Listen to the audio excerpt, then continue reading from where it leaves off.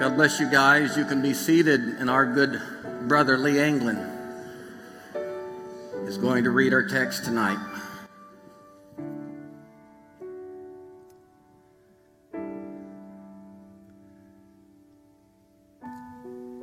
Welcome. From the Gospel according to St. John, chapter 21, the last chapter. Jesus has been crucified. He has been raised. And now he's at the Sea of Tiberias, or Sea of Galilee, and he's with his disciples, and they've eaten. When Jesus and his disciples had finished eating, he asked, "Simon, son of John, do you love me more than the others do?" Or another translation, "More than you love these things?" Simon Peter said, "Yes, Lord, you know I love you." "Then feed my lambs," said Jesus. Jesus asked a second time, "Simon, son of John, do you love me?" Peter answered, "Yes, Lord, you know I love you." "Then take care of my sheep," Jesus told him. Jesus asked the third time, "Simon, son of John, do you love me?" Peter was hurt because Jesus had asked him 3 times if he loved him. So he told Jesus, "Lord, you know everything. You know I love you."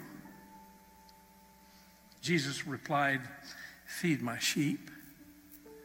I tell you," he said, "for certain that when you were a young man, you dressed yourself and went wherever you wanted to go, but when you are old, you will hold out your hands. Then others will wrap your belt around you and lead you where you don't want to go." Jesus said this to tell how Peter would die and bring honor to God. Then he said to Peter, "Follow me."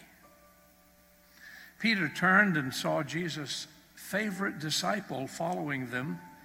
He was the same one who had sat next to Jesus at the meal and had asked, "Lord, who is going to betray you?" When Peter saw that disciple, he asked Jesus, "Lord, what about him?" Jesus answered, "What is it to you? If I want him to live until I return, you must follow me." The gospel. All right, I just made a decision. Lee's going to read all the scripture from now on. Let's tell Lee Anglin how much we love him.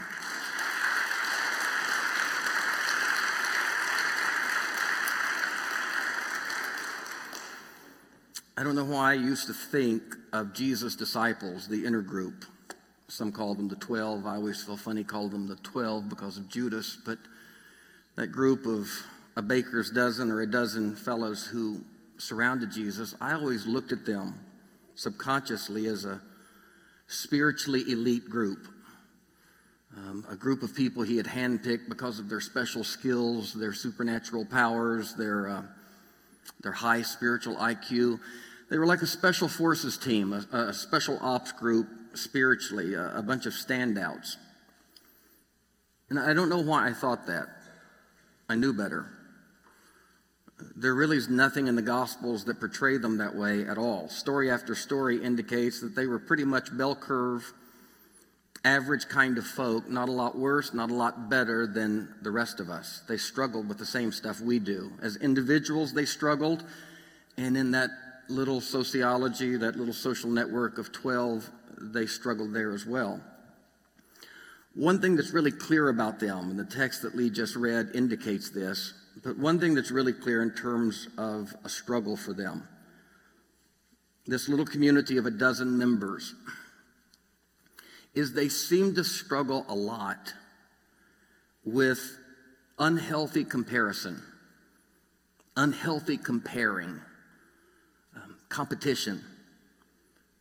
The stories are more than the ones that I'll mention, but they are replete all the way through the gospel text. In Mark 9, it's really a fascinating story in Mark 9. Jesus had taken Peter, James, and John up into a high mountain. And in that high place, he was transfigured. You remember the story. And he was transfigured there, and he saw... Oh, did I dismiss the kids? Oh, man, I threw this all off. Kids, you can be I think they're dismissing themselves, but the kids can be dismissed. God bless you guys. I thought the crowd looked a little better. No. Sorry, gang. Higgins is waiting on his kids. So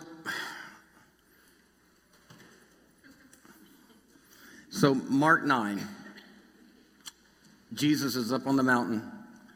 He's transfigured, he glows. It's a phenomenal story. Moses and Elijah come back to life and visit with him and encourage him. Peter, James, and John are there with him. When they come down the mountain from that supernal experience, they immediately are met by a group of people who are arguing. And Jesus is immediately brought into the argument with Peter, James, and John, and there was quite a row. When they got to the bottom of what was going on, there was a man who had a very ill son. And the boy was so ill that the man in desperation had come to Jesus looking for Jesus, and he had found the 9 disciples that didn't go up on the mountain. And he had asked them to heal his son. And they couldn't. And so the man was now lamenting this to Jesus, and Jesus told him that if he would only believe that he could do this for him. And the man made that classic, beautiful statement, "Lord, I believe, help my unbelief." And as I've often said, Jesus never requires perfect faith, but honest faith works just fine. And whereas many religious settings, the admission of faith lacking would send you to the back of the line, Jesus looked at the guy and said, "That'll do just fine. I can work with that." And the man's son was summarily healed. So you have this phenomenal story of the transfiguration and then the healing of the man's son. And then the disciples and Jesus embark, heading back home to Capernaum. And when they get to Capernaum, Jesus goes into the house. And as the disciples are settling in, Jesus looks at them and he asks this question: "What were you guys arguing about along the way?" That's a great question. Talk about the questions of Jesus. What were you arguing about along the way? That's a good question for us tonight. What are the things, the trivialities, the minutia, the silly stuff?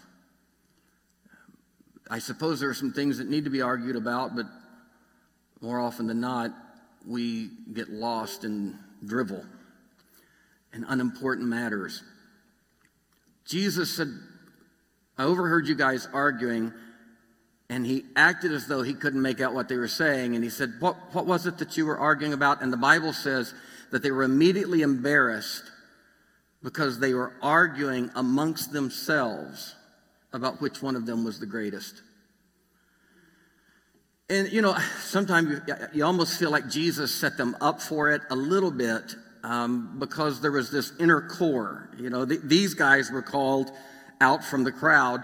And then amongst the 12, there was these 3 that were always kind of having special privilege with Jesus. You can almost feel the tension, when Jesus says, "I'm about to go up on the mountain, and I want you and you and you." And it's the you, and you, Sid, that he always picks. And the other 9 are like, what are we? Chopped liver? Why don't we ever get invited? And then to compound the issue, the 3 elite go up and they have that supernal experience. And when they come down, the 9 have failed. I mean, you can almost feel when Jesus asks what's wrong, and the guy says, these 9, they couldn't help me. You wonder if there wasn't this sense of the 3 looking at the 9 saying, well, if we would have been here, of course these guys are kind of the second tier. For whatever the reasons, that's just a surmisal, but for whatever the reasons, they felt the tension, and they were arguing who amongst them was the greatest. Another setting that's even more uncanny was in Luke 22, on the eve of Jesus' crucifixion. He's sitting at the table with the 12, and there's this moment filled with pathos when he says, my betrayer is sitting here at the table with me. It's a really stunning moment. My betrayer is sitting here at the table. And it was this group that he had walked with for 3.5 years, that he had hand-selected. And amongst his friends, the interesting thing about the story is, we always kind of paint Judas in our mind to have the guy with the budding horns and kind of the sulfurous breath, but he probably wasn't that at all. As a matter of fact, he probably was the opposite of that, because he was the treasurer of the group. So when the group were first discussing who would do what, he was so trustworthy in their mind that they looked and said, well, Judas would be a great choice to take care of the money. So he wasn't the obvious choice to be the betrayer. And there's nothing about the text that says that, 11 guys all turned and looked at Judas. As a matter of fact, they were pretty wise, because each of them looked at themselves and said, is it I? Every one of them saw the capacity in themselves to be that person. And finally, Peter looked at John, because John was called the favorite disciple. He often referred to himself in his gospel as the disciple Jesus loved. And a lot of people translate that Greek phrase, the favorite one. And this plays out in Luke, because the Bible says John was leaning against Jesus. He was the closest one. And when Jesus said, my betrayer is sitting here, Simon Peter, who was one of the inner 3, looked at John and said, ask him who it is. Peter wouldn't even ask him. John was able to lean close and say, who is it? And Jesus said, the one that I dip and give to. So in that moment, there's a favorite, and there's an inner 3, and there's a betrayer, and they're trying to figure out who the worst one is. And then the awful moment when Judas is commissioned to the betrayal, and Jesus sends him out with the bread fresh in his mouth and the wine. And as they're sitting there in that moment, wrapping their mind around how their treasurer and their friend is now the Quisling who sold them down the river, the Bible says immediately they begin to murmur and argue, Tommy, amongst themselves about which one of them was the greatest. Holy mackerel. How do you do that there? At another time, the Bible says that James and John's mother came to Jesus and tried to work a special deal for her boys and said, one of these days when you really come to where you're going, would you drop Rome to its knees and set up your empire? Could one of my boys be your vice president and the other one be your secretary of state? One of the Gospels, actually the Gospel of John, interestingly says James and John asked Jesus that directly. The other Gospels say that their mother did that. So it's interesting to me. The other Gospel writers say, you remember how his mom did that? John was so embarrassed that his mom did that. He said, I did it. I'm the one that asked for that. Because the only thing worse than asking for it yourself is your mom asking it for you, right? And then there's the other story in John 13. Again, they're coming down the home stretch to the Passion Week, and Jesus looks at his disciples and said, I need to tell you that the Son of Man is about to be betrayed and you're all going to deny me. And that's a poignant moment. You're all going to betray, turn tail, and run. And Simon Peter spoke up. And it would have been one thing if he would have said, you know what? No, I won't. I'm not going to. But he didn't say just that. He spoke up and said, no, I will never deny you. And then he had the audacity to turn around and say, though all of these will. It was like he looked at Jesus and was like, you know, I'm with you. I can totally see how these guys could do that. But not me. What do they feel like? I mean, they've got to be rolling their eyes at this guy. 3 times he looked at Jesus and said, not me. I will never deny you. But these guys will. And then he denied. The crucifixion happens, the resurrection happens, and Jesus 6 or 7 times in a 40-day period appeared to the 11 disciples. The 3rd time he appeared to them in sequence was in John 21, and it's the text that Lee read. They're in the boat, and they're fishing, and they're not catching anything, and a man on the shore, they're about 100 yards off the shore, a man on the shore hollers and says, put your net on the other side, and they don't realize it's Jesus, so they do it, and when they pull the net back in, it's really an interesting text in John. John's gospel says there were 153 large fish. Isn't that interesting? I mean, who's counting? 153 large fish were in the net. And as they were pulling the net in, they realized John, verse 7 of chapter 21, Lee didn't read this, but verse 7 again refers to John. He refers to himself by saying, and the favorite disciple noticed that it was Jesus and told Peter. And when Peter saw that, the Bible says Peter put on the clothes that he'd taken off to fish, and he jumped in the water, and he swam. And when he got to the seashore, there was a fire, and there was already some fish cooking, and some bread, and some charcoal, the text says, and Jesus was simply kneeling there. Again, a profound moment. And I can almost see Jesus flip the fish, and he doesn't even look up.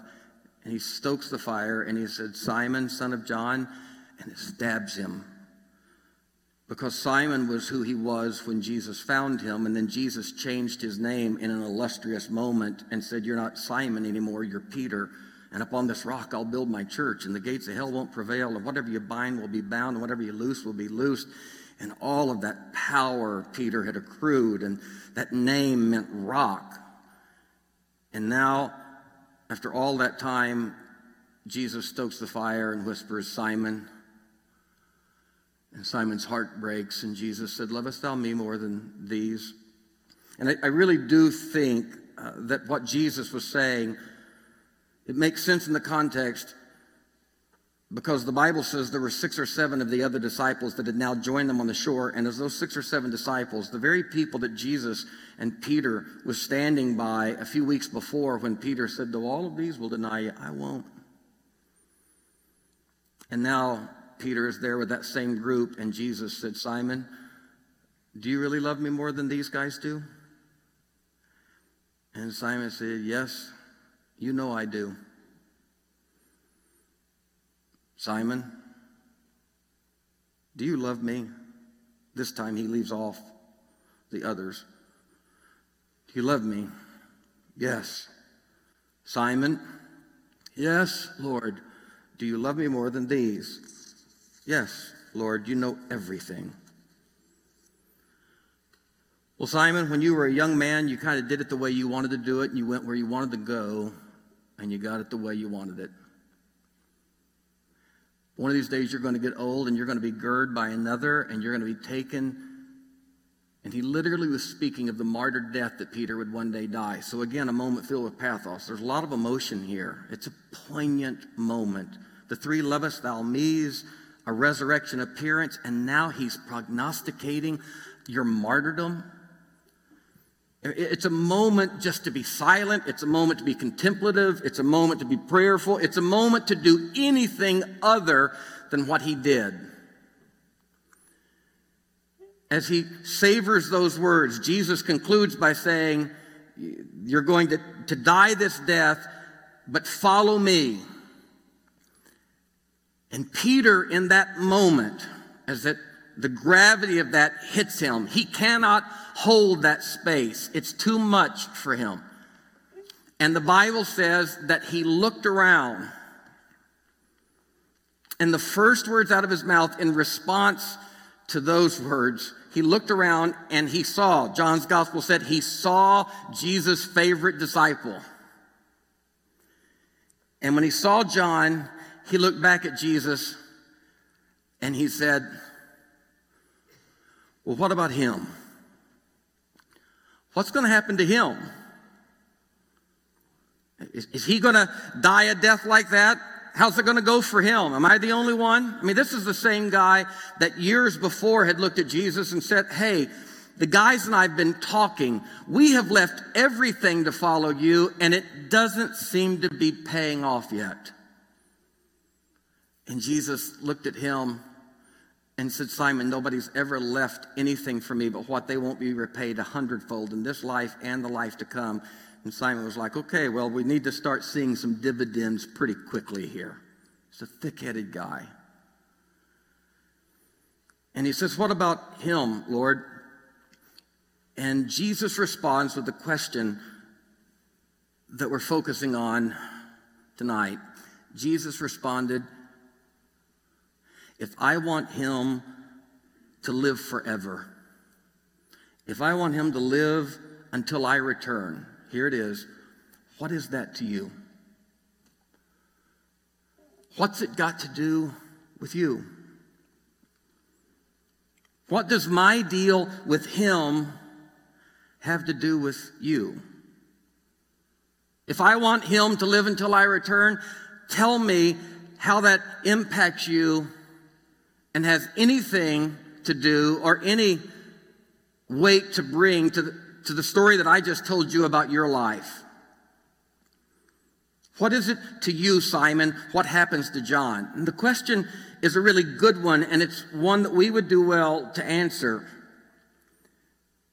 And that question is simply, do we measure our deal? Do we measure our lives? Do we measure our success by comparing ourselves to others?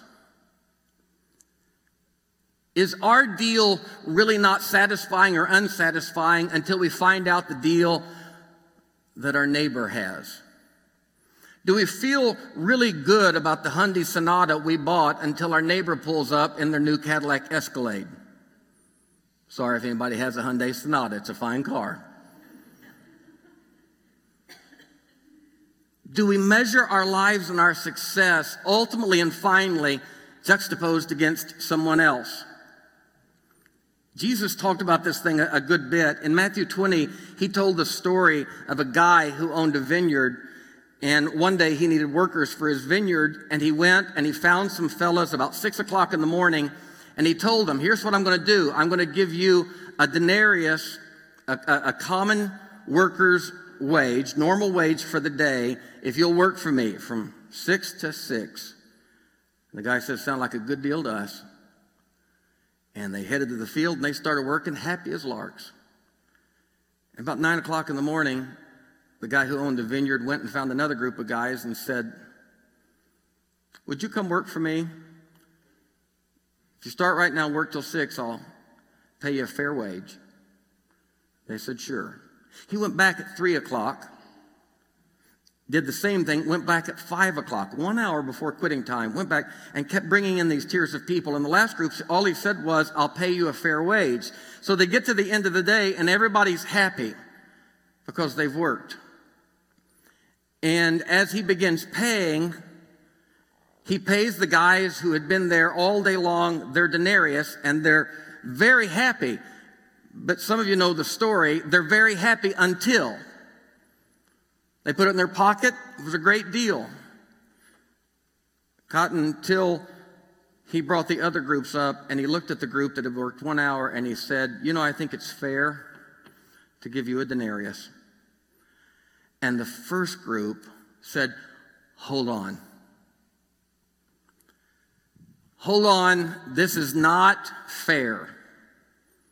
What is it about us that wants fair so badly? It is so innate in our survival mechanisms. You go to a preschool playground, you will never hear any kid say, that's not loving, but again and again and again, 4-year-olds stomp their feet and say, what? That's not fair. Jesus looked at the guys that had worked all day long, and he said, I thought we had a deal. They said, we did. He said, I thought you were happy with it. They said, we were. He said, then what's the problem? They said, they're the problem. No, you're the problem. They said to the owner of the vineyard, you're the problem. You didn't have to pay us more than a denarius, but they shouldn't have got as much. And if they're going to get a denarius, then we should have gotten more. The problem is the inequity and the amount of time worked and the pay. And Jesus said something incredibly provocative. He said, why would you be angry at my generosity and their good fortune? If you would have come at 5 o'clock and been one of them, do you think you would have been crying foul, inequity? It's really not fairness that you want, it's fairness for you. But it's a provocative question. Why would you be angry at my generosity, and why would you be angry at their good fortune? The insight in the story is clear. We have such a tendency to assess our well-being relative to our perception of other people's. And just like the laborers, we make assumptions that we really don't have grounds to make, because immediately the ones who had worked all day long, they were very clear in their mind. And man, this is relative in a society like ours. The guys who had worked all day long made it very clear, we have been treated unfairly. The problem wasn't the amount we were paid, but the fact that we didn't get paid more than those guys. It's unfair. They've gotten away with something. Their assumption was, we worked all day long because we're industrious, and they worked 1 hour because they're lazy. That's the assumption, right? But the question begs, who said they were lazy? You assume they're lazy. Well, yeah, that's what it means. If they're not working, they got to be lazy. Jesus said, no, actually they were standing in an unemployment line, worrying themselves sick about how they were going to take care of their family when I walked up to them. I actually came up to them and said, guys, why aren't you working? And not one of them said, because we don't want to. We figured out a way around things. Jesus said when I got there, they were hurting, they were nervous, and they said, because nobody's asked us. And he said, would you like to work? And they said, we sure would. This really smacks. Again, it's something Jesus talks about a lot, this competitive, comparing thing. He told the story of the two sons, the elder brother and the prodigal brother. It's a really profound story that culminates in the elder brother sitting up on the hill pouting until the father goes looking for him and says, son, why aren't you at your younger brother's party? We're celebrating the fact that he's come home. And the elder brother doesn't say, you know what, you should have never thrown a party for him. The elder brother says, I'm not really arguing the party for him, but here's my problem, Dad. You've never thrown a party for me. Wouldn't mind it so bad. Throw a party for him. The interesting thing is, the story seems to imply that the kid had never been angry that he didn't have a party thrown for him until he saw a party thrown for somebody else. And then all of a sudden, it mattered. It wasn't the absence of a party in his life only. It was the presence of the party in another person's life. The father said, son, everything I've ever had is yours. Your whole life has been a party. And the elder brother looked back at him and said, I've been here slaving for you my whole life. Two slaves in the story. The prodigal went off in the far country and became a slave. Guess who else was a slave? The kid that sat on the front row of the church, never missed a Sunday school class, and never did anything debauched. But comparing and competitiveness, it has so much built-in assuming. So many assumptions are built in. Because the prodigal, or the elder brother, looked at the father and said, I've been here slaving for you. And I want to tell you what, your younger son, he hasn't even talked to the kid. I want to tell you what he's been doing. He's been out there with prostitutes and spending his money on riotous living. Been really interesting. The father would have been a good psychologist at this point if he would have looked at the older brother and said, prostitutes? I don't remember anybody saying anything about prostitutes. Where'd that come from? Oh, well, I just assumed. The point was the elder brother stayed home but went to the far country in his mind. He assumed that the prodigal had gotten away with something. He assumed that the prodigal had now gotten the best of both worlds. He had lived a debauched life and had all of that fun, and now he's come back here, he's getting his cake and he's eating it too. When the reality is the story that the elder brother built in his mind about the prodigal was completely untrue. The boy was wasting away and starving. Assumptions. The reality is the elder brother's heart was in the far country, and the prodigal son's heart was at home, longing for home. Oh, how we misjudge one another, misunderstand one another. In his hit TV show, Louis, the controversial comedian Louis C.K., you might remember this episode if you watched Louis. He had a 2-minute interaction with his little 6-year-old girl. He's a single dad in this show, Louis, a comedian. It's kind of about his own life, kind of a Larry David kind of thing. And Louis has made a mango pop for his 11-year-old daughter. And then the 6-year-old daughter comes in and says, I want a mango pop. And Louis says to her, there is no more mango. And she said, well, that's not fair. Or without the ability to say R, she said, that's not fair. And Louis said, well, life's not fair. And she said, but that's not fair. And he said, well, your sister's lucky and you're not so lucky right now. Welcome to life. And the little girl continues to repeat, that is not fair, that is not fair. And she will not give up until finally he says, honey, there's no more mango. She says, then I want something else. I got to get something else. And he says, you're not going to get anything. Just deal with it. She hits him with one final barrage, and he gets down beside her and he says something I will never forget.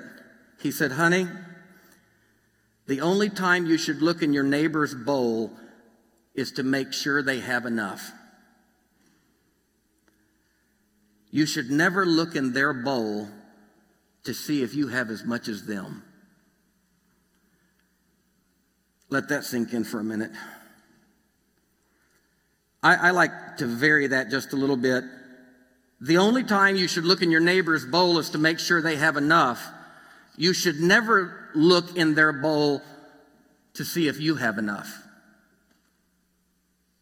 You can't look at anybody else's deal to see if you have enough. You can't look at anybody else's clothes or car or body or relationships to see if you have enough. At some point, you have to realize whether you're downward comparing or upward comparing, whether you're comparing yourself to people that you perceive as worse off than yourself to make yourself somehow have an ego boost, or whether you're looking at people above yourself. And the inequity of comparing is so ridiculous, because when I'm upward comparing, I'm generally comparing the things that I know worst about myself with the things that I perceive as best about them. And when I'm downward comparing, I'm generally, as George W. Bush said a year or so ago in an incredible speech, in that moment of upward comparing, we generally